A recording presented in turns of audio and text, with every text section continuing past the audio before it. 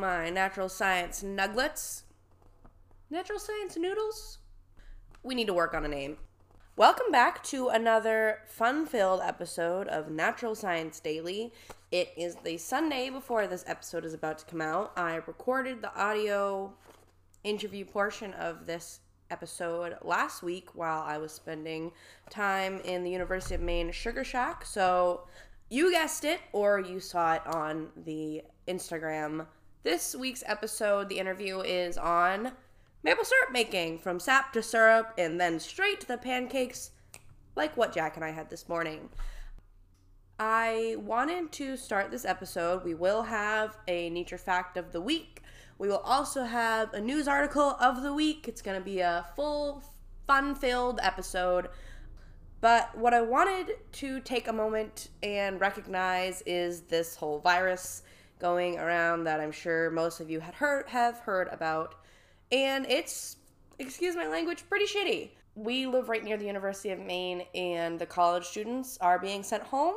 They have to finish their senior years, or everyone really, not just the seniors. I think of the seniors more, but they have to finish their year, their semester out, doing online classes. For some people, that may not really seem like an issue, but if you're in natural science, you realize, well, I can't really do telemetry over my computer. Yeah, trying to do natural science and learn field-based skills over a computer, kind of hard. So I just want to recognize that some people are having a difficult time with this, and I hope listening to this podcast brings you a little bit of happiness or just keeps you connected to natural science while you're at home having to do homework on your computer. And I recognize that this must be a bummer, but maybe you can take the time to look over your resume, double check with all your references that you are allowed to use them, maybe revamp your cover letter. Think of skills that you want to add to your resume to really make you the best possible candidate for your dream job. And just use this time, now that you don't have to sit in class, to maybe make yourself a better natural scientist. Find a new hobby, learn a new bird species, learn more about trees. Just really make sure you do something to make sure that you stay in the natural science loop and you stay relevant and you stay engaged, because I think that's the best and only option we have right now. Volunteer if people are still doing things. You have all this time now to volunteer and make something of, just really please make something of the time, and just try and see this as a positive in a very upsetting time. So that's my rant about being a college student in this trying time. I'm very glad I'm graduated. So with that being said, let's get into our nature fact of the week. I'm getting the nature fact and the news article of the week from this month's Wildlife Professional from the TWS magazine that they put out. If you don't know what TWS means, it's the Wildlife Society. It's a professional organization of professional biologists and student biologists, and I've been a member since my freshman year of college, so 5 years now. But anyways, they do this segment in the magazine called The State of Wildlife, and I was reading it this morning, and I found this little mention in the Central Mountains and Plains. So if you're from that area, hi, thanks for listening. But also, it seems that a wolf pack may possibly still, it seems that they're still trying to, work some things out, but that there was a wolf pack, at least in Colorado, which would be the first time in, it says 70 years. I guess in January, wildlife officers visited a site in northwest Colorado where there was an animal carcass, and there were wolf tracks around the carcass, and the officials that were there said they heard howling not far off. So that is our nature fact of the week, that maybe wolves are expanding their range, or at least returning to places that they have been extirpated from. That was not my research. That was from the TWS magazine.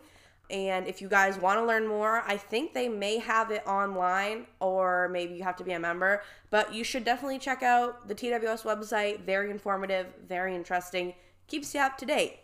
With that being said, let's dive right into the interview with the guys from the University of Maine and learn more about how to make sap into syrup. Whoop! Just a little bit of a timeout before we dive right into the interview. I do want you guys to know that there will be some crackling, maybe some laughter, and the sound of splitting wood while the interview is going on because we were literally sitting right next to the sap evaporator while we were taking the interview. So just keep that in mind and let's get right into it. All right, so can you introduce yourself? I am Keith Canody. I'm the University Forest Manager at the University of Maine. Okay, so how long has the university been boiling sap for maple syrup? They first started doing it in the early 1990s, and they've done it every year since then. Oh. Can you kind of explain the process from tree to bottle? Sure. So it all begins in the spring. The warm days and cold nights that we have during the spring creates a stem pressure in the tree that drives the sap up to feed the new buds. And all we do is we drill a hole in the tree and collect some of that sap as it's moving up the tree, either through old-fashioned buckets or a tubing system. Mm-hmm. And we gather that up, and when we bring it into the sugar house, it's anywhere between usually 1.5% and maybe as much as 4% sugar content. And we need to get it up to 67% sugar content to make it into maple syrup. And we do that by boiling.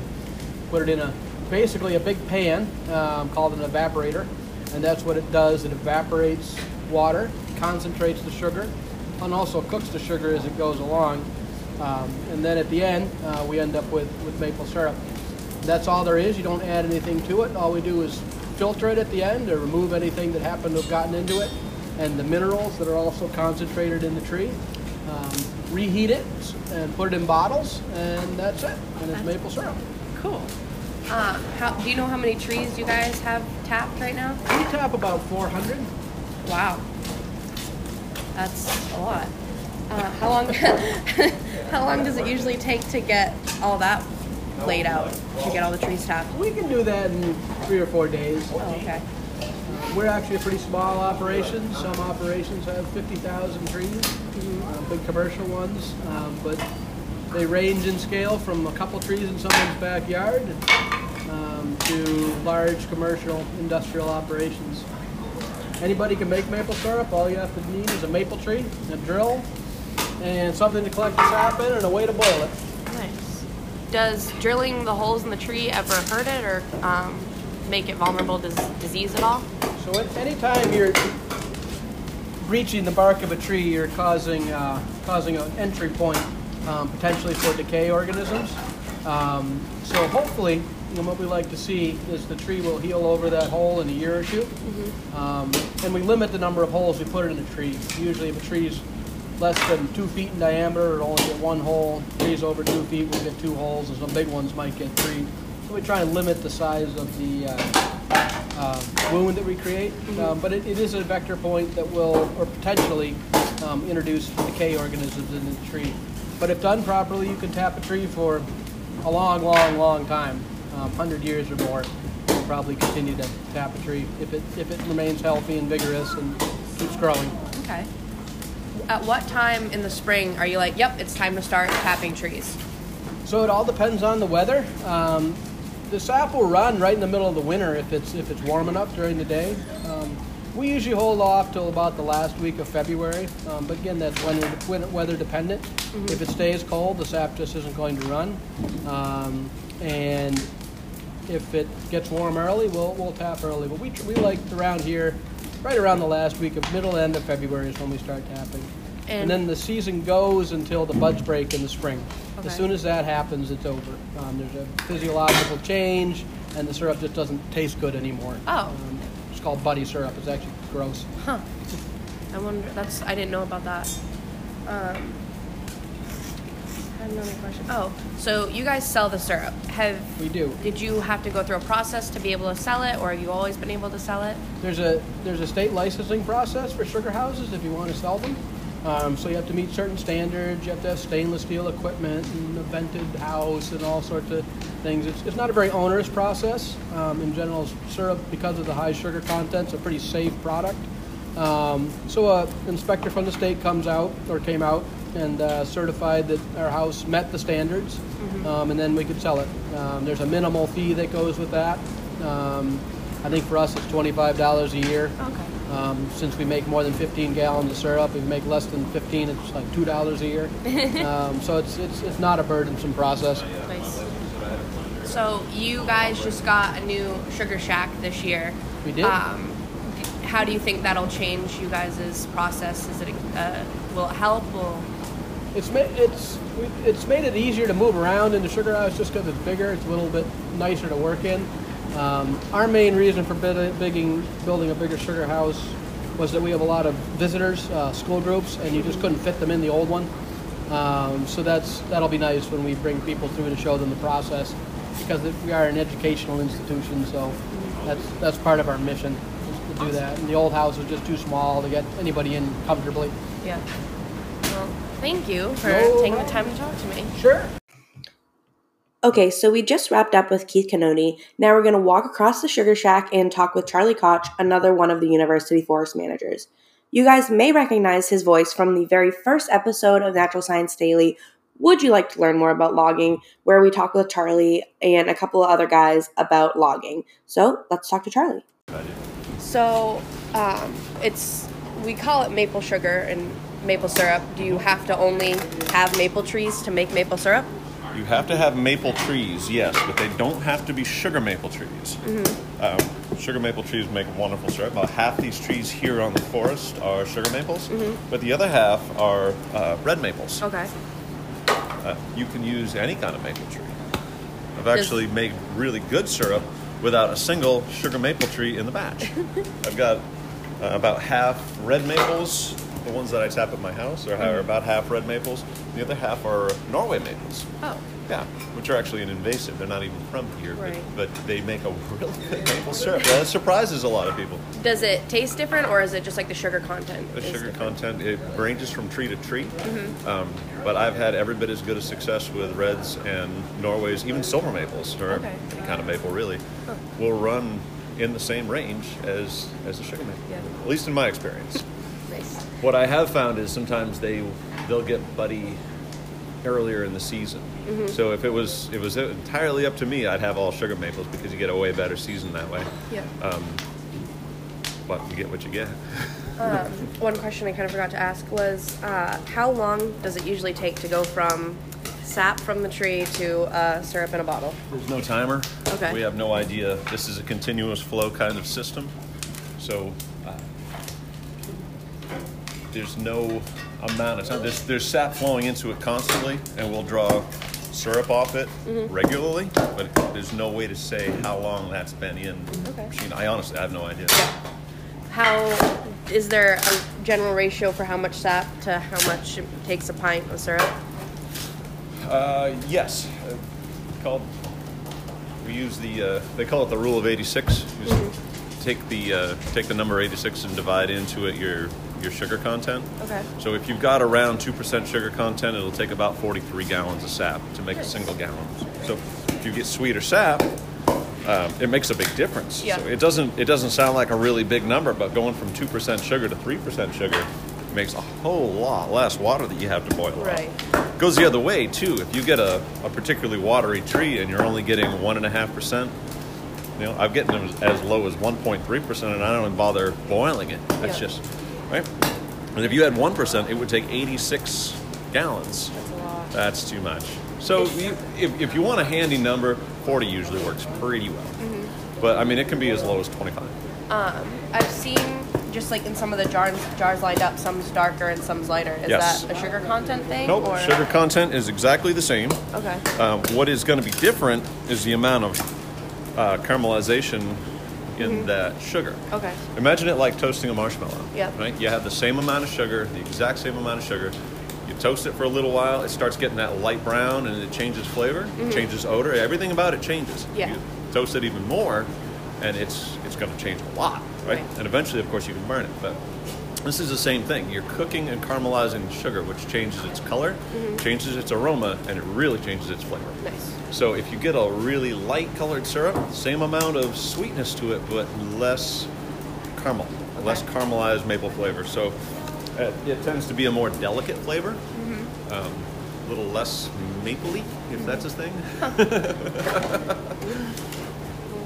But it looks great in clear, clear plastic bottle, clear glass bottles. Stuff looks wonderful. Sells like crazy. Yeah. So all the guys that do this for a living are trying to make that real light grade because it sells well. Yep.